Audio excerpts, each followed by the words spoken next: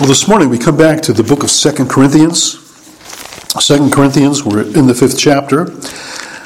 One of the benefits and perhaps even the pleasure of reading and studying the book of 2 Corinthians is just how much Paul discloses himself, his own heart and mind, his own sense of who he is and his ministry that he's been called to. And of course he presents much about his ministry and how he understands ministry, because that's what's under attack in Corinth. Those who are opposing him and thinking him to be something less than a true apostle of Jesus have assailed him, assailed his character, assailed his decisions, his judgments. They thought him to be fickle because he changed his plans in terms of travel. They look at his afflictions and his hardships and think that's a disqualifying feature because a true apostle wouldn't have to go through these things. And Paul, as we saw last week, he really does center upon the fact that there are those who boast about outward appearance and not about what is in the heart. That's really at the core of what this division is between Paul and these false apostles, is that these are ones who did glory in appearance. And Paul says reality is not always what it seems to be. It's not always the things that appear to be. I was talking to Gordon Guchamont yesterday about counseling, because Gordon was involved in counseling for many years, and one of the things we both know and we talked about and commiserated about is the fact that what people present to you is their sense of what reality is what seems to, what appears, the presenting claims. This is why my marriage is going to pieces, and they give you their opinion. That when you really dig down a bit deeper, you find that the presenting problem is not the true problem at all. There's other things in the heart in particular.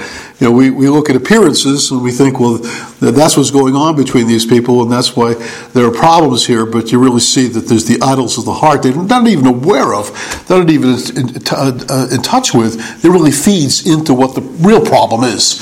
And so you got to deal with root issues and not always fruit issues, not always the things that appear, but the things that are in a little bit deeper. And Paul says there's a difference between the heart and what is truth in reality, the things that are known unto God. Again, the man judges by the outward appearance, Samuel says, but the Lord looks upon the heart. That's really where we want to have our understanding of where the reality lies. And Paul says that, you can judge the outward. You can judge, this man seems to be out of his mind. He seems to be off the hinges. He seems to be ministering in such a way that we just can't account for what he's saying, the things he's saying, acting the way that he's acting. Paul says it's for God we're doing whatever we do. You don't have an ability to plumb down to the depths of our heart and to know what's motivating us.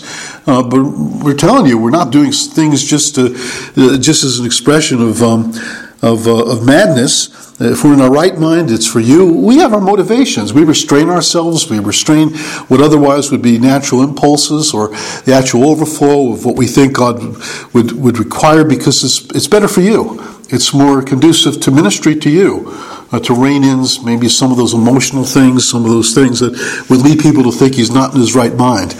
And But when Paul comes to the end of that statement in verse 13, he says, for if we be beside ourselves, it's for God. If we're in our right mind, it is for you. He's trying to nail down something of what it is that's motivating those appearances, the things that appear to people, what's really under the surface, what's really going on. And then Paul comes out of that statement of verse 13, and he comes into verse 14 with a more general statement about what motivates. What is it that motivates the heart and life of this apostle? Well, he's spoken about lots of motivations. He spoke about knowing the fear of the Lord. In verse 11, we persuade others. He has spoken about behavior and conduct that might be tantamount to madness in the eyes of people. They say, well, this guy's off the hinge in his preaching. He's off the hinge in his insistence upon whatever it is that he's saying. And Paul says, well, we have our motives for doing that. When we restrain ourselves and we're more acceptable to you, we have our reasons for that. in the bottom of everything is it's the love of Christ that constrains us. It's the love of Christ that's the dominating, controlling, motivating factor of the way we conduct ourselves in this world. All that we do is out of an appreciation for, a gratitude regarding the love with which Christ loved us. It's His love to us, not our love to Him. He's not saying it's our love to Christ that controls us. It's His love to us that controls us. It's the reality of what He has done. His love as a sacrifice for our sins. His love that led Him to go to the cross and die for us. That led Him to come into this world on a mission of mercy to lost humanity, to seek and to save the lost. It's that love that is the controlling factor. But it's a controlling factor that, again, is something that's understandable when you put it on the chart of calculations, how you can calculate. Well, you can't calculate the love of Christ. That's beyond measure. But we yet have our calculations. We have our conclusions. We have a reasoned understanding about what this love of Christ has done for us and what this love of Christ does in terms of motivation. He says, because we have concluded that this one has died for all. So the sense in which the love of Christ controls us is that saving love that has been manifested in His death, that He died for all.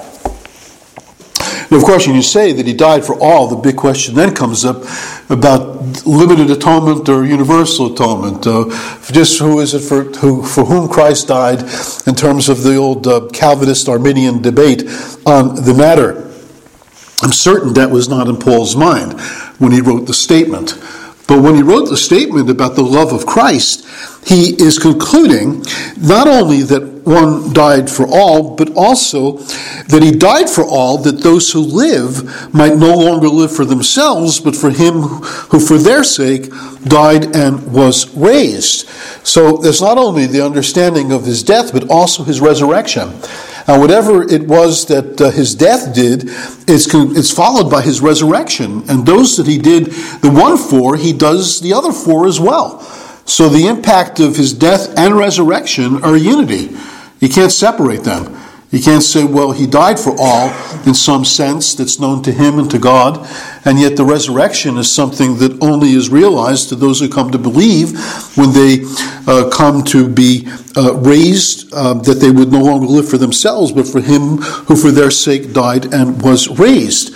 Again, the whole matter of the use of universal language in the Bible is, and even in our own language, we use universal language not always to mean universal without exception.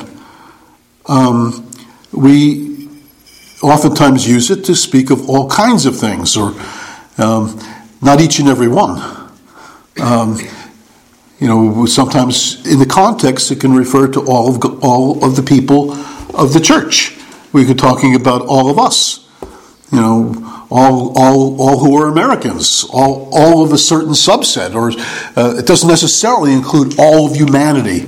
And I don't think you can read into the word all in English or in any language and conclude every time it's used used of all of humanity.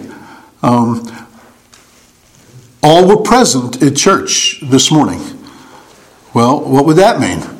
Well, if you said a statement like that, you're referring to all of the church members, right? You would say all humanity was present with the church. We don't use universal language in all the time referring to everything without exception, all-inclusive. We're speaking about oftentimes in context subsets or different sets of things, and all that belong to that particular set of things are included. Well, I think in the death of Christ, I think it's in the context of a letter that's written to the churches, and Paul's looking to explain his motivation. The universality of the death of Christ is referring to all who come to faith, all who through His ministry will come to believe. And Paul's, knowing the fear of the Lord, we persuade others. We're looking to bring people to the knowledge of the redemption that is in Christ Jesus. Now, the death of Christ has universal aspects to it, even if it doesn't mean that Jesus, in terms of, Let's look at it this way. When we think of the death of Christ, okay, the death of Christ, or what we call the atonement, and you look at what the death of Christ achieved, you have language in Scripture that speaks of such things as atonement. I mentioned that word, atonement. In this context here in Corinthians, we're going to look at the word reconciliation. There's also the language of sacrifice. It was a sacrifice for our sins.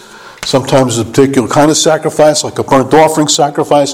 In Ephesians 5 and verse 1. There's also redemption. There's also that word in a couple places in Paul and also in Hebrews, that word propitiation. It's also a kind of sacrifice or gift. It's something that appeases, turns away sin. And then when you ask yourself, well, who did Jesus do all of this for? Who did he atone for? Who did he reconcile for? Was he a sacrifice for? Who was he redemption for? Who was he propitiation for? When you say it's for unbelievers, you're saying, well, okay, that means their sins have been atoned for. All people, everywhere, whether they believe or don't believe. From Hitler down to Gandhi, or Gandhi. They've all had atonement made for them. They've all had reconciliation made for them. They've all had Jesus as a sacrifice for their sins. They all have been redeemed. They all have had their sins propitiated. And at the end of the day, you end up with universal salvation. Nobody ever falls short of the grace of God, and all goes to heaven, and all are in the new heavens and new earth, and all the universe is reconciled to God without exception. And it just seems that Bible does not allow for that, because there is such a thing as eternal punishment. Those who are judged for their sins and they're sent away from his presence in the new heavens and new earth. There are those on the outside, the dogs that do not enter into the holy city, and they're excluded. There are those that are excluded. And so the death of Christ, in the sense of the full accomplishment of the atonement, or the full accomplishment of his work, was not for all, everywhere, without exception. But it's all types of people, not just Jews. That's what might have been the thought of many of the Jews in the time of the New Testament, that if God was going to send a Messiah to make sacrifice for sin, it would be for all Israelites. And the good news of the gospel is it's for the nations. It's for all peoples. It's for not just the wealthy, it's for the poor, and it's not just for the men in that culture that might think, well, God's made provision for men, but maybe not for women, because they don't count. And Paul says, no, it's for all people, male and female, bond and free, Jew and Gentile, all without distinction. All have access to the gospel, as the gospel is proclaimed to all that we can never speak to about the message of the gospel. All have the hope that the gospel brings, if they will believe. But that's the rub. It's if they believe.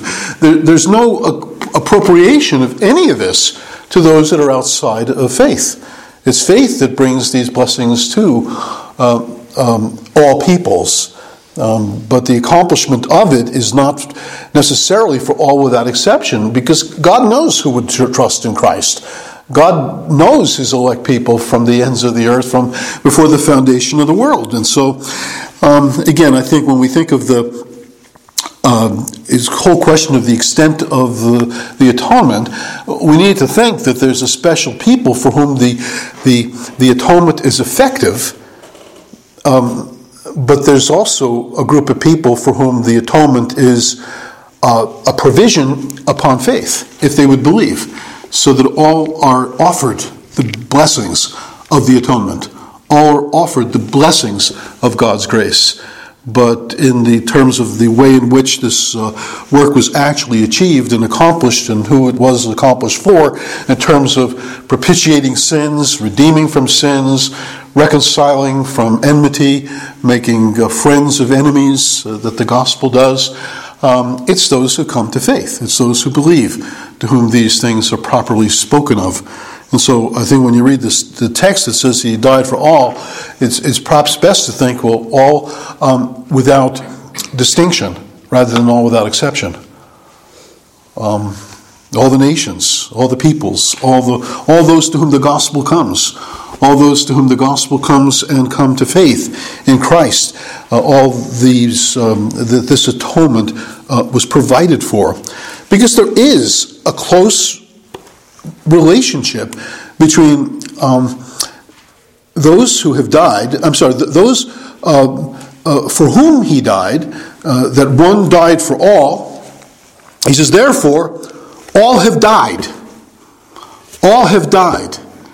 He died for all, and all have died. Well, the language of all have died in the light of the death of Christ is language that Scripture uses for those who have believed, those who have been baptized into Christ Jesus, have been baptized into his death. There's an incorporation of the people of God into the death of Christ. Jesus dies not only as a substitute in our place, so in one sense he's the substitute. He dies for us. He died for all. And then Paul says there's more than substitution in this death of Christ. There's the incorporation of the people into him.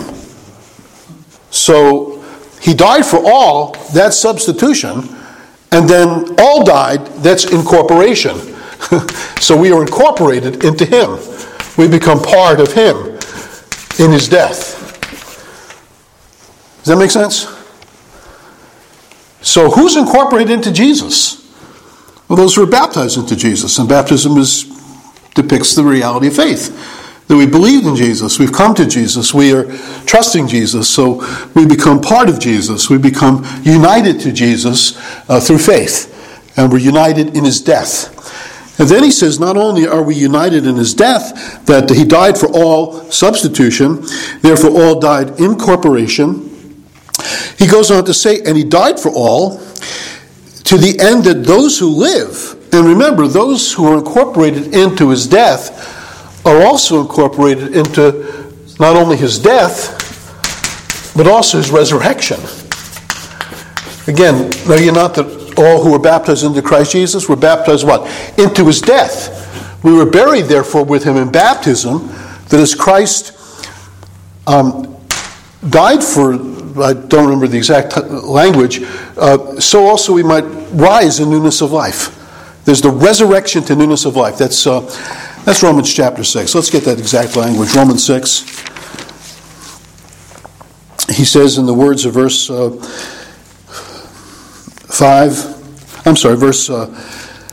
3, he says, do you not know that all of us, again, all of us, if he didn't throw in the of us, he could have said, do you not know that all who have been baptized into Christ Jesus? Well, maybe that's actually the language of the ESV.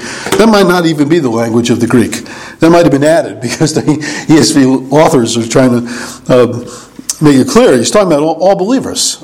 And so they say all of us.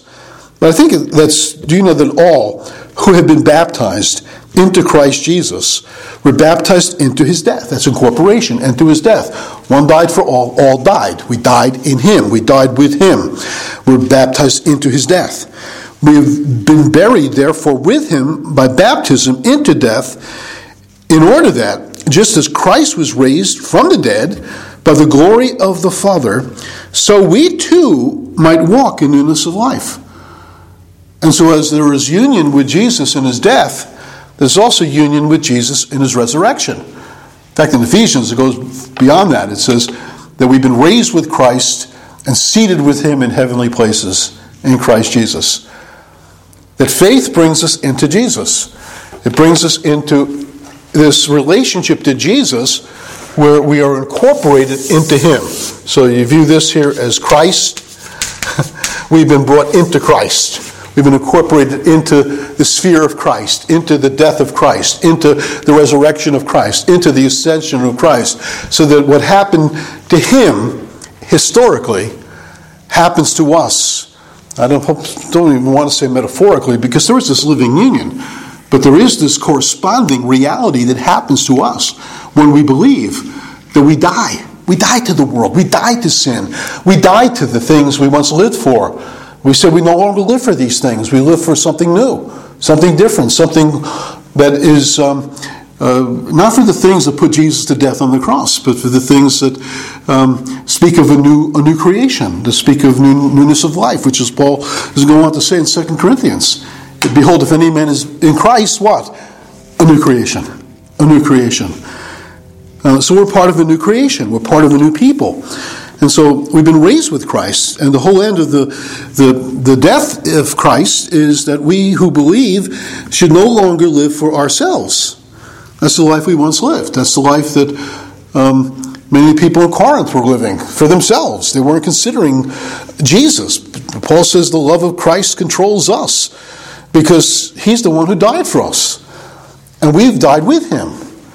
And he was raised for us, and we've been raised with him, so that those who have life, or those who live, and again, not talking about physical life, talking about spiritual life, talking about the life of the age to come that comes to us now through the fact that Christ has been raised from the dead, that resurrection has come.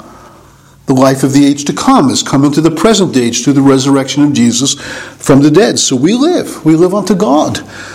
And so we might no longer live for themselves, but for him who for their sake died and was raised.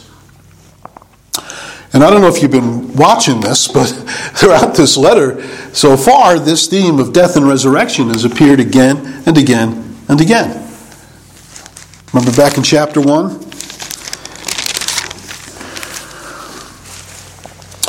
Paul says in verse 8, we do not want you to be unaware, brothers, of the affliction we experienced in Asia.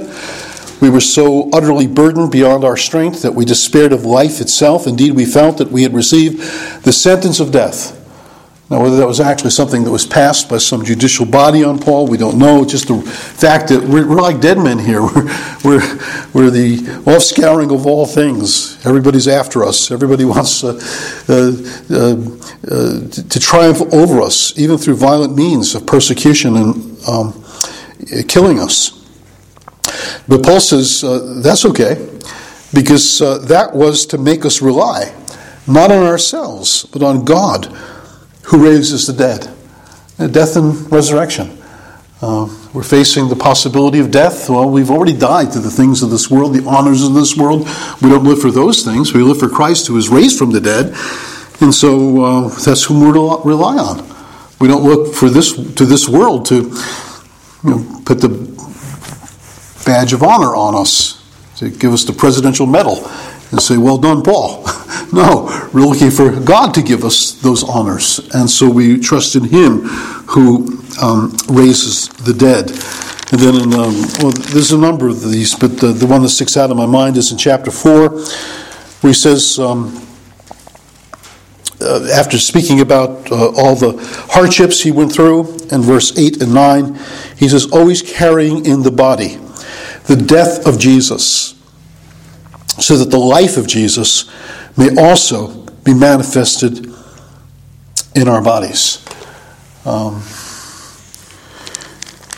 So we're people of the cross and open tomb. We're people incorporated into the death and resurrection of Christ. And Paul says this is the motivating thing. It's the one who loved us, who died for us, has demonstrated the intensity, the wonder, the glory, the splendor of his love. And that is what controls us.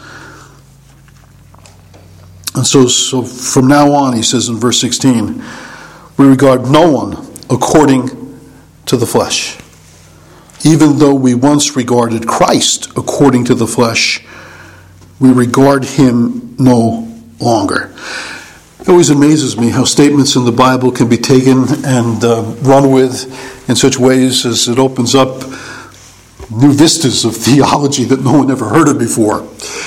I don't know if you ever heard of a man by the name of Bultmann, Rudolf Bultmann, a German theologian who in many regards was just an incredible, brilliant man who really did understand biblical languages, understood much about the teaching of the Bible, but there was areas where he really jumped to all the wrong conclusions. And here's one of those wrong conclusions that Bultmann came upon.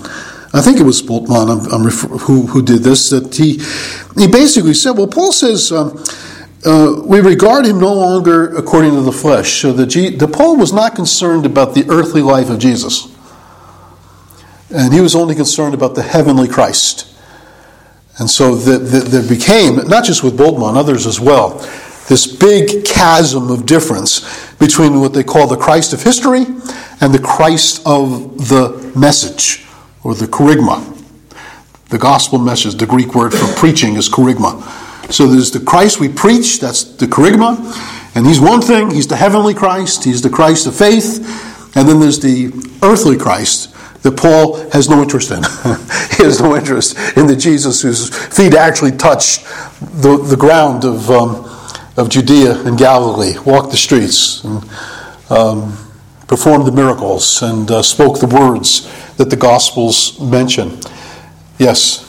Well, that I don't think that's right, because the Jesus that was not only the one that suffered on the cross, he suffered throughout his life, and we enter into his sufferings in that way too. Yeah. Well, again, it's not a right view, and I'm explaining. I'm sorry? I wasn't defending the man. No, I understood you weren't. Yeah, no, it's not a right view. Of course, it's not. And the reason is that Paul does not have a complete indifference to the earthly life of Jesus. I mean, he mentions the institution of the Lord's Supper, that what I received from the Lord I deliver to you, that the Lord Jesus, in the night that he was betrayed, he took bread, he broke it, and he said, you have in the Corinthian letter, Paul referring to Jesus' words, that the laborer is worthy of his hire. You even have Paul referring to things that Jesus said that even we don't read about in the Gospels. In Acts chapter 20, that as our Lord Jesus said, it's more blessed to give than to receive. Now, we have many statements of Jesus that tend in that direction, but those actual words were not found in the Gospels, and yet Paul knew it as part of the tradition. So he was concerned about the earthly life of Jesus. He was with the apostles and in the book of Galatians, and doubtlessly picked their brains with reference to the earthly life of Jesus. And you can't really separate the earthly life of Jesus unless you have a desire to say, well, there's a history of Jesus that can't be accessed through the Gospels because the Gospels aren't true. That's what these people are basically saying. The Gospels aren't necessarily to be relied upon and trusted. Those are the people that remember that thing they had years ago? It was called the Jesus Seminar.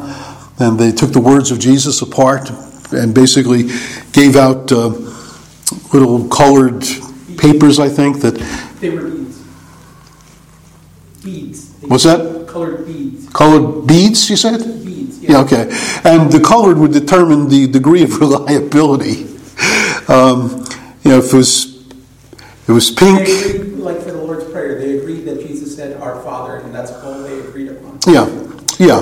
And so they were basically looking to say that the scriptures weren't trustworthy. I think one of the colors they used was pink. I remember reading an article back, it was in Christianity Today, it was entitled, Giving Jesus the Pink Slip. Ruling him out, we don't have to listen to him. Because, anyway, it's completely wrong. Because, first of all, Paul's not saying that. When Paul says that we regard no one according to the flesh, he's not saying we don't regard anyone according to their earthly life. We have no interest in people. We have no interest in the lives that they live. We have no interest in their struggles. We have no interest in their families. We have no interest in... of course he has an interest in all that. Paul's concern was for people.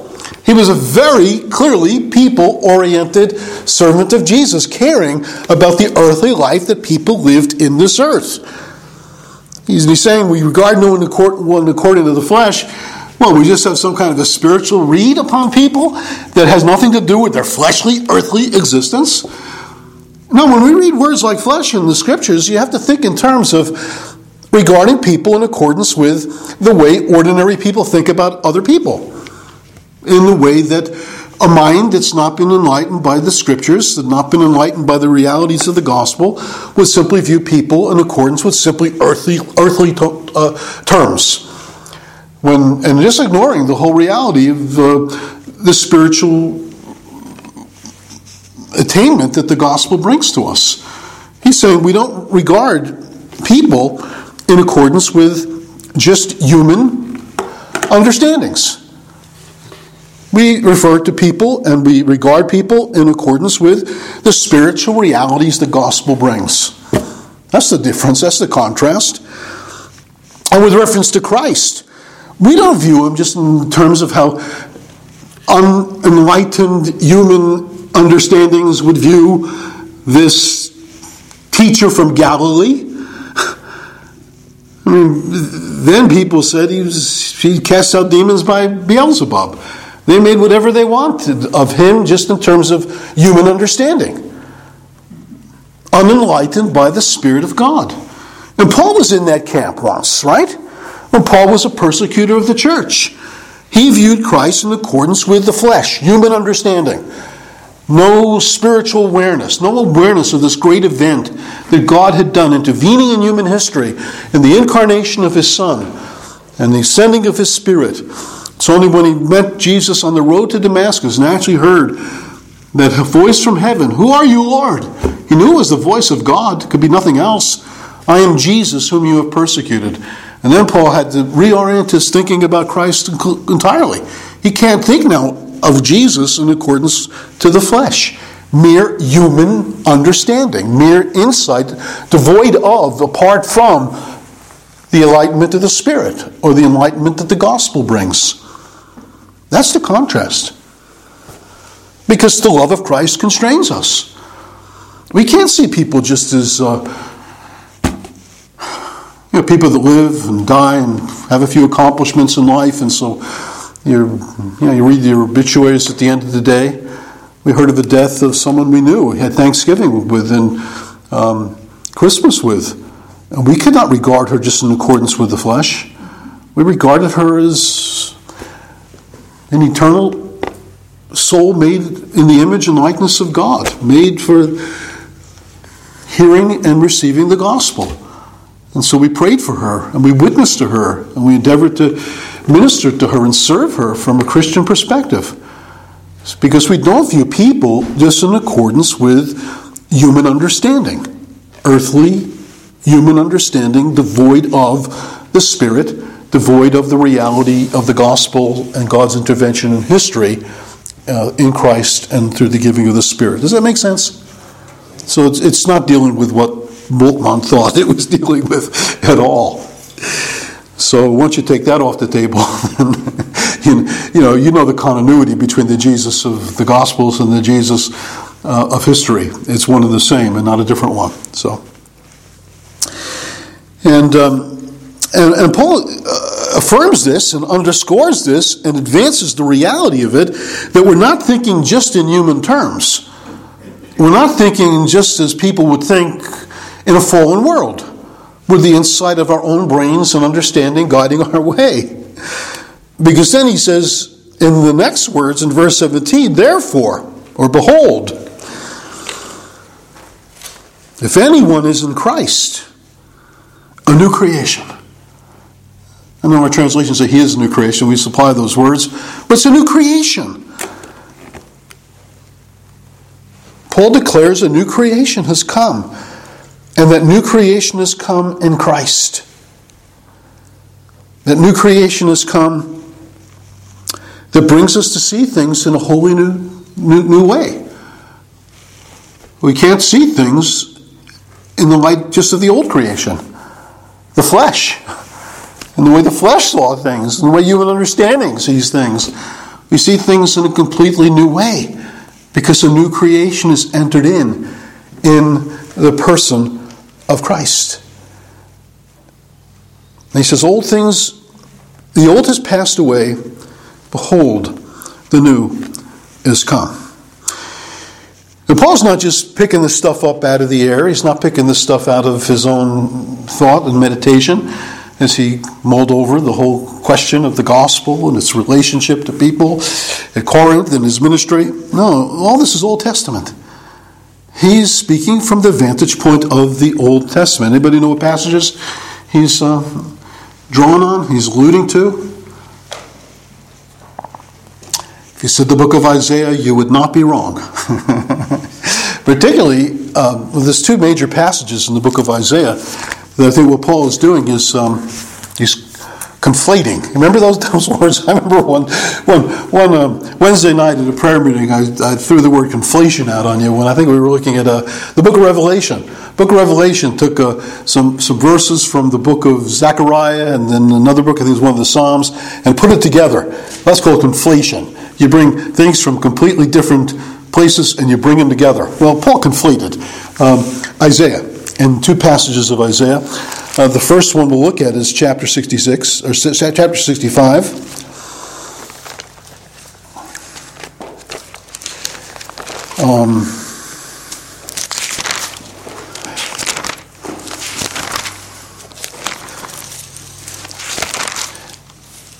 I think it was St. Jerome who said that the book of Isaiah is a miniature Bible.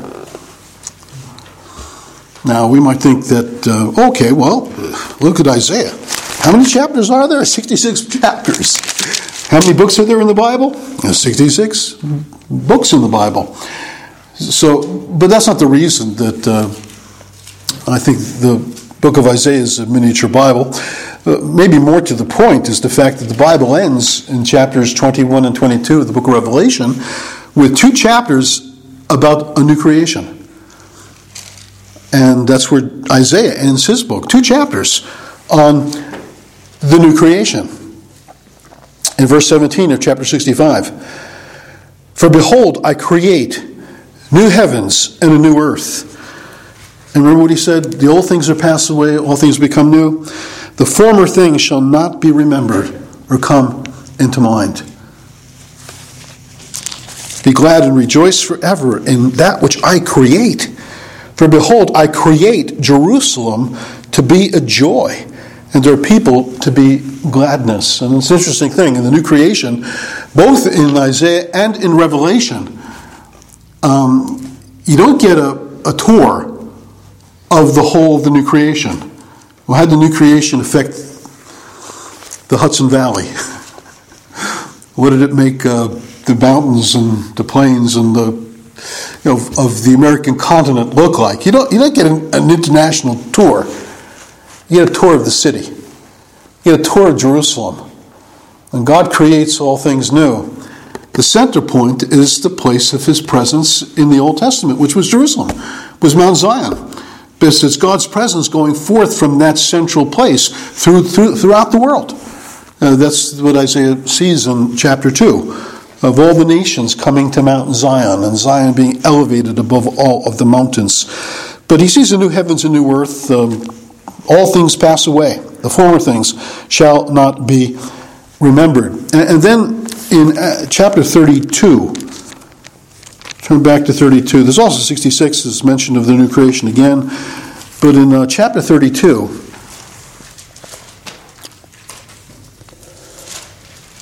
let me see if I have this right. Now, this is the passage I'm going to look at this morning. This may not be the passage I'm looking at or need.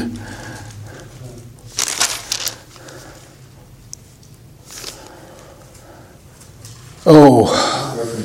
I think it was 45. No, it's not 45. I'm looking for something earlier on where the language of all things become new is found. And in the message this morning, I have Isaiah 32 as the place I wanted to turn. Maybe it's 34. Let's turn to 34.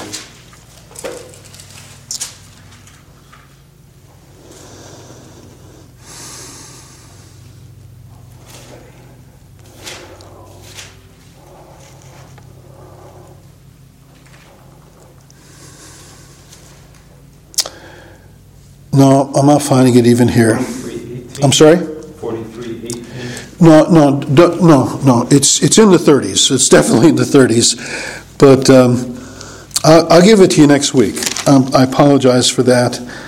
It just isn't here. But there is another passage that speaks of new creation, where even that language of all things becoming new is used by Isaiah. And no, don't go looking for it, because it's not. I'll have to find it. Let's get back to chapter 5 of 2 Corinthians. But again, Paul's taking that language of a new creation that in one sense is future to us. In one sense, that new creation does not descend out of heaven from God until the final days. But it comes again into history through the resurrection of Christ. Christ has brought in a new creation. He's brought in the new age. He's brought in the age of the kingdom. One of the things about the new creation that you see in Isaiah 65 and 66 is the fact that it is the reign of the king. That the king reigns over the nations. And it's the king who has come to reign over the nations through his death and resurrection and through the sending forth of the gospel. And so Paul sees a new creation having come about, and it's in Christ. If any man be in Christ. New creation is not to be found in our efforts. It's not to be found in human achievement. It's not to be found in the United Nations. It's not to be found in all the things that people would hope for as bringing in a better world. Everybody wants a better world, right? All the athletes, and they say, what do you want to do in your future? Well, I'd like to make the world a better place. Everybody wants to make the world a better place. Well, actually, God's done something to make the world a better place. Old things pass away. Behold, all things become new. It's in the death and resurrection of Jesus that the world is made a better place. But not just a better place, it's made a new creation. All the old things of the old creation are destroyed. Human principality, human empire, it's all put away. Now, ultimately, it's not until the final day that that's complete, but the point of it all is it's begun in Christ. It's begun in his work, in his coming, in his death, in his resurrection. And we're part of that new creation. We're part of that new order of things. We're part of that new thing that God's doing in the world in Christ when we are in him.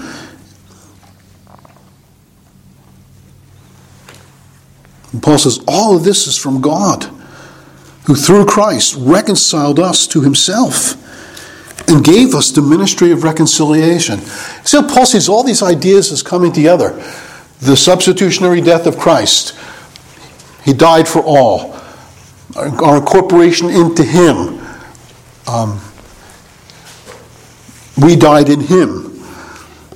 The resurrection, that we might not live for ourselves, but for him who died for our sake and rose again. The fact that in this death and resurrection, we see things in a new way. We see things no longer in accordance with just human standards and human ideas. We see things in accordance with new creation realities, not according to the flesh, but according to the Spirit. We see things in the light of the coming in Christ, of a new creation. And it's in Christ we see that all of this is from God. All of these blessings are from God found in Christ, and through Christ reconciled us to himself. That's what makes us to be a part of this new creation. We've been reconciled. We've been turned from enemies to friends, from those who stand far off to those who draw near. There was this warfare that existed in our rebellion against God. But now this work of Christ has come to reconcile us, to bring us back to God. And God in turn, having reconciled us to himself, gives us to a ministry of reconciliation. That's what we've been given. Now this evening we're going to look a bit in the book of Isaiah and how all these ideas are really found in the book of Isaiah. My problem this morning is I don't have all the passages in front of me, and I'm just having a problem recalling exactly where they are. This evening, they will be before me. I will know them. We will go look at all those passages. Now, these are the things that are all anticipated in terms of what God would do when he sent the Messiah, is that there would be this achievement of this work of reconciliation, and there would be the messengers who would go forth as witnesses of that ministry of reconciliation to the nations. And Paul sees himself as part of that.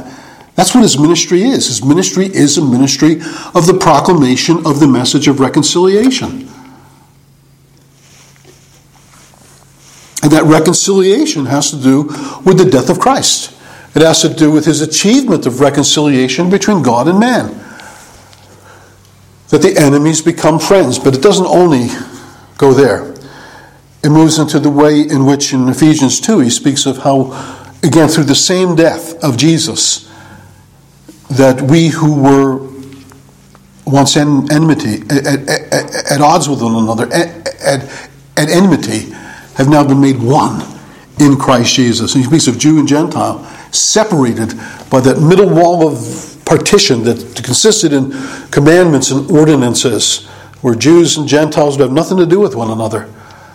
The uncircumcised dogs, the circumcised people that are just the object of the hatred of the world. And now God brings them into one body, unites them through the death of his Son, and has given the ministry of reconciliation. And Paul uses the language in Ephesians that he came and he preached peace. Jesus is preaching peace to Jew and Gentile through the labors of the apostles. So, in a real sense, the apostolic ministry is seen by Paul as an extension of the work of Christ. It's not a different thing. It's an ongoing of the work of Christ. Now, in one sense, the work of Christ is complete and full in what it achieved. But in terms of its promulgation and the witness borne to it, to the ends of the earth, well, that's something God has called his apostles to do. That's something that's a continuation of that work. Over in the book of Acts, in chapter 13, it is an interesting thing to see how Paul, in Acts, is quoting a passage from Isaiah that we would think that, no, that's Jesus who's in view there. And Paul seems to think, no, that's us. That's us. Here in Acts chapter 13, the passage is verse 49, and the quotation is from Isaiah 49, where God says to his servant, it's too small a thing that you should restore the people of Israel or Jacob. I will make you to be a light for the nations, that you may bring my salvation to the ends of the earth. And you read that in Isaiah 49, you're thinking, well, that's the servant. That's the servant that was wounded for our transgressions, bruised for our iniquities. That's the servant that went to the cross and died for our sins in accordance with chapter 53. Well, yes, that's true, but it's not the whole truth. The whole truth is seen here, where we read that Paul and Barnabas in verse 46 spoke out boldly, saying, it was necessary that the word of God be first spoken to you, since you thrust it aside and judge yourselves unworthy of eternal life. Behold, we are turning to the Gentiles. Now, there were some Jews who came to believe, but God said to the servant, it's not enough that you should be my restorer of Israel to me. No, I'll make you my salvation to the ends of the earth. And so Paul says, for so the Lord has commanded us, saying, and he quotes Isaiah 49. Isn't that strange? Of course, Isaiah 49. I have made you a light for the Gentiles. You, Paul? That's Jesus. And Paul would say, yeah, you're right. It is Jesus. But who's bringing the word of Jesus to the nations? Paul. So the Lord commanded us, saying, I've made you a light for the nations. We're a light to the nations. Remember Jesus said, I'm the light of the world in John 8, but then in Matthew 5 he says, you are the light of the world. He's light, but we're light too. Jesus is the light to the nations, but Paul is a light to the nations as well. I've made you a light to the nations, or to the Gentiles, that you may bring my salvation to the ends of the earth. See, that's the work of the spread of the message. That's the work of the messengers going out with the gospel, proclaiming the gospel to the nations. Or in the early chapters of the 40s where he says, you are my witnesses. You know, Jesus said, you will be my witnesses in Judea, in Jerusalem, Judea, Samaria, unto the uttermost parts of the earth. And, in the Old Testament, God says, you will be my witnesses. So there are preachers sent out. There are teachers that go forth. There are those bear witness of the message of what God has done in the servant. And so they become part of this new creation. And they become part of this work of reconciliation, of receiving that reconciliation, then in turn becoming messengers of reconciliation. So Paul could say, all this is from God, who through Christ redeemed us to himself. Reconciled us to himself. We've been reconciled, and gave us the ministry of reconciliation. We've been reconciled so we might be reconcilers. We've been brought to the knowledge of Christ that we might bring others to the knowledge of Christ. That is, in Christ, not in us, but in Christ, God was reconciling the world to himself, not counting their trespasses against them, and entrusting to us the message of reconciliation. Jesus did the act of reconciliation, but we're given the message of reconciliation. In the picture of the Old Testament prophets, it's all seen as one thing God's doing to bring in what? A new creation. It's ultimately, as Isaiah sees it, the whole end is a new creation. How is the new creation achieved? Well, it's through agents that the new creation is received. And, of course, the servant is one of those agents, or the principal agent. And we are agents too, or the apostles were agents, and those that preach the gospel are agents of bringing in that new creation. And we bring in that new creation by the proclamation of the message of what God did in reconciling the world to himself. God did the reconciliation, but we preach the message of reconciliation. He says, therefore, we are ambassadors for Christ. We go forth into the world as his ambassadors, not making up our own message, but proclaiming the message he's given to us. God making his appeal through us. We implore you, on behalf of Christ, be reconciled to God. Isn't that an interesting thing? That Paul would say that to the church at Corinth. Weren't they already reconciled to God? Oh yeah, they were. But one of the problems were they weren't quite reconciled to each other. I'm of Paul, I'm of Apollos, I'm of Cephas. Think of the false teachers that were opposing Paul there. There was a lot of stuff going on where divisions were mounting. And this reconciliation is all part of a new creation. It's not just part of fixing us up so we can go to heaven when we die. It's part of bringing in a new order, a new way of viewing things. Not seeing the world in accordance with the flesh, but seeing the world in a wholly new way, in a wholly different way. And the gospel has given us eyes to see things in a wholly new way. Where it's not just me and the Lord and forget the rest of the world. But it's me and the Lord, and what am I supposed to be doing now with reference to the church? With reference to this body of believers at Corinth, they were supposed to be agents of reconciliation to the world, as Paul was an agent of reconciliation to the world. But what do you see? When you go and you visit the church at Corinth, what do you see? Do you see a reconciled people? Do you see, look at this, a ministry of reconciliation. This group over here won't have anything to do with that group over there, and that group over there won't have anything to do with that group over there. And you look at that and you say, where is reconciliation in that? We're just not seeing it. And so Paul says, this message of reconciliation I've been given, I'm going to start with this church here. Although they've heard the message, they've not quite been reconciled to God in the way that reconciliation is visible. That reconciliation is simply not being seen. And if this new creation has come where all things are passed away, but all things become new, it should be something that's visible. Now, it's not fully complete until Jesus comes again, but shouldn't we see something of the power of a new creation? And again, not just evident in individual human lives. This whole understanding of a new creation is not just, are you walking yourself as you ought to so that you can pacify your own mind and conscience that you're a Christian? As important as that concern might be to us as individuals, it's a greater concern. How am I connected to the people of God in a way that's showing that the fact of reconciliation has been achieved through Christ.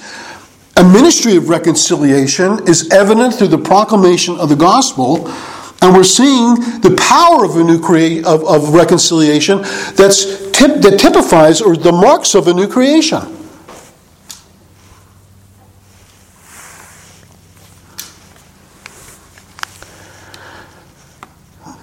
Paul wasn't seeing it. And the question is, do we see it in the church today?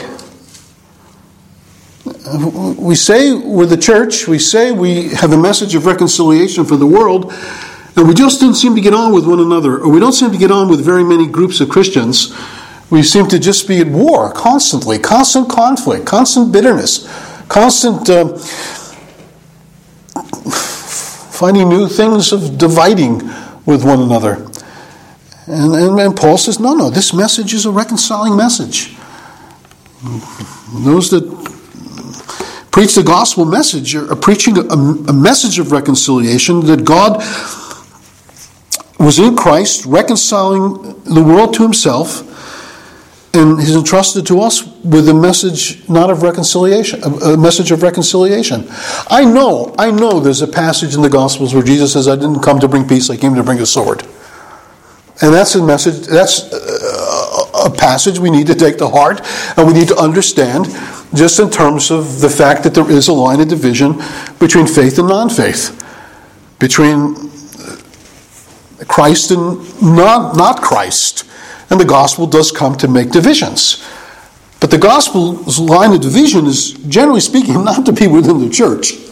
It's not to be, well, how can we find areas of division? We're not being faithful to the Lord if we just allow everything to go on, because Jesus has come not to bring peace, but he's come to bring a sword. And we got one verse that says that, and I can show you 50 verses that speak of peace. 50 verses to say he's the Prince of Peace. 50 verses to speak of the peaceable kingdom in the book of Isaiah. Verses in the epistles that speak of the maintaining the unity of the Spirit and the bond of peace.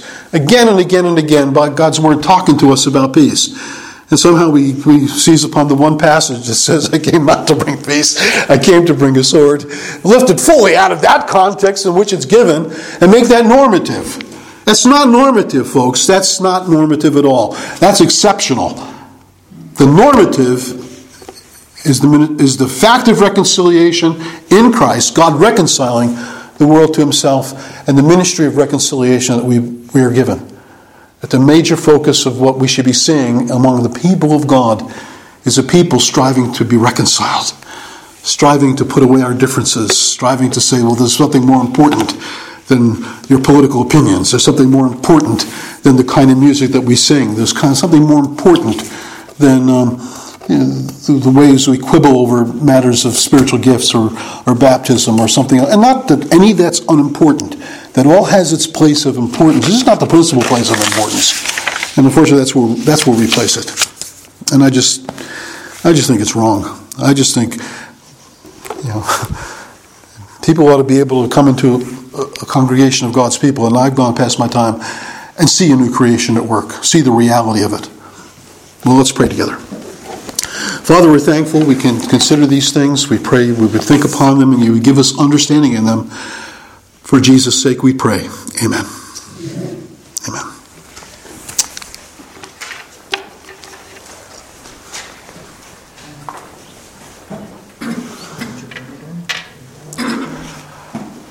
"28. 27 or 28. Wasn't in the 30s, it's in the 20s. Well, the one that was in my book is very similar to that. It speaks of... It wasn't what I was looking for, Tim. Really, it wasn't what I was looking for. It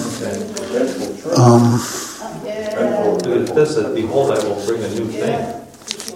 Yes, but it's not what I was thinking of.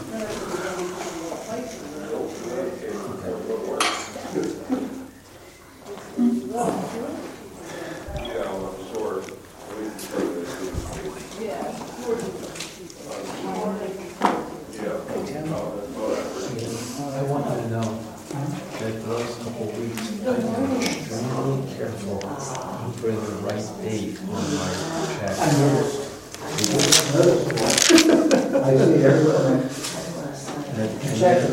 And with your permission, I've been putting on the bottom X amount. Nope, not there either. It's a little easier for you, isn't it? Oh, yeah, this is for that one. Yeah. I'm gonna mark off,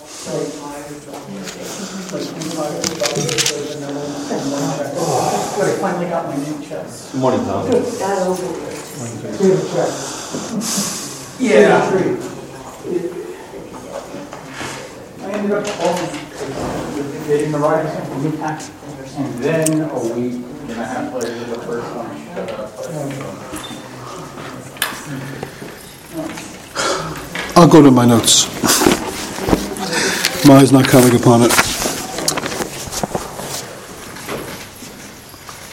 Morning, again. Good morning, again. Good morning, Timothy. Good morning, Daniel. Yeah, there you go. Now you nailed it. Is it Daniel originally or Yes, Danny? yes. Daniel.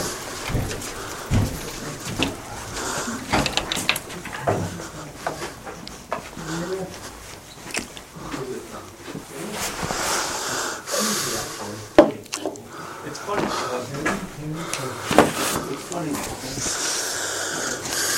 When I grew up, my mother might have told me.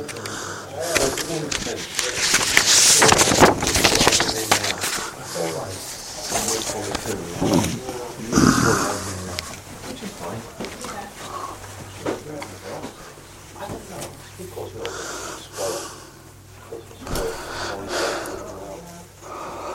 When they make our paperwork, like we go out in the morning, there's 7 drivers, so we have a stack of paperwork, our invoices.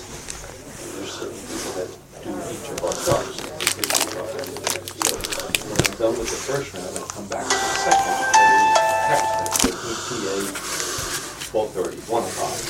So when I get back, my pile of all the parts is there, and this one girl made a picture for the different guys, and mine has a picture of a squirrel on it. So I know what pile is mine. And there's a guy named Cowboy. In fact, her I don't know, husband. but either is it as far as the push for electric, but it's hard to believe that it's not because Church's bill, electric bill. Yeah, she said if it had to be this week, she would say, Yes, sir. Yes, It was funny when you just said that at the end. I'm like, oh, the group at the Salvation Army that's being commissioned today, guess what they're called? the reconcilers. Messengers of Reconciliation. When you said that, I was like, that is so funny.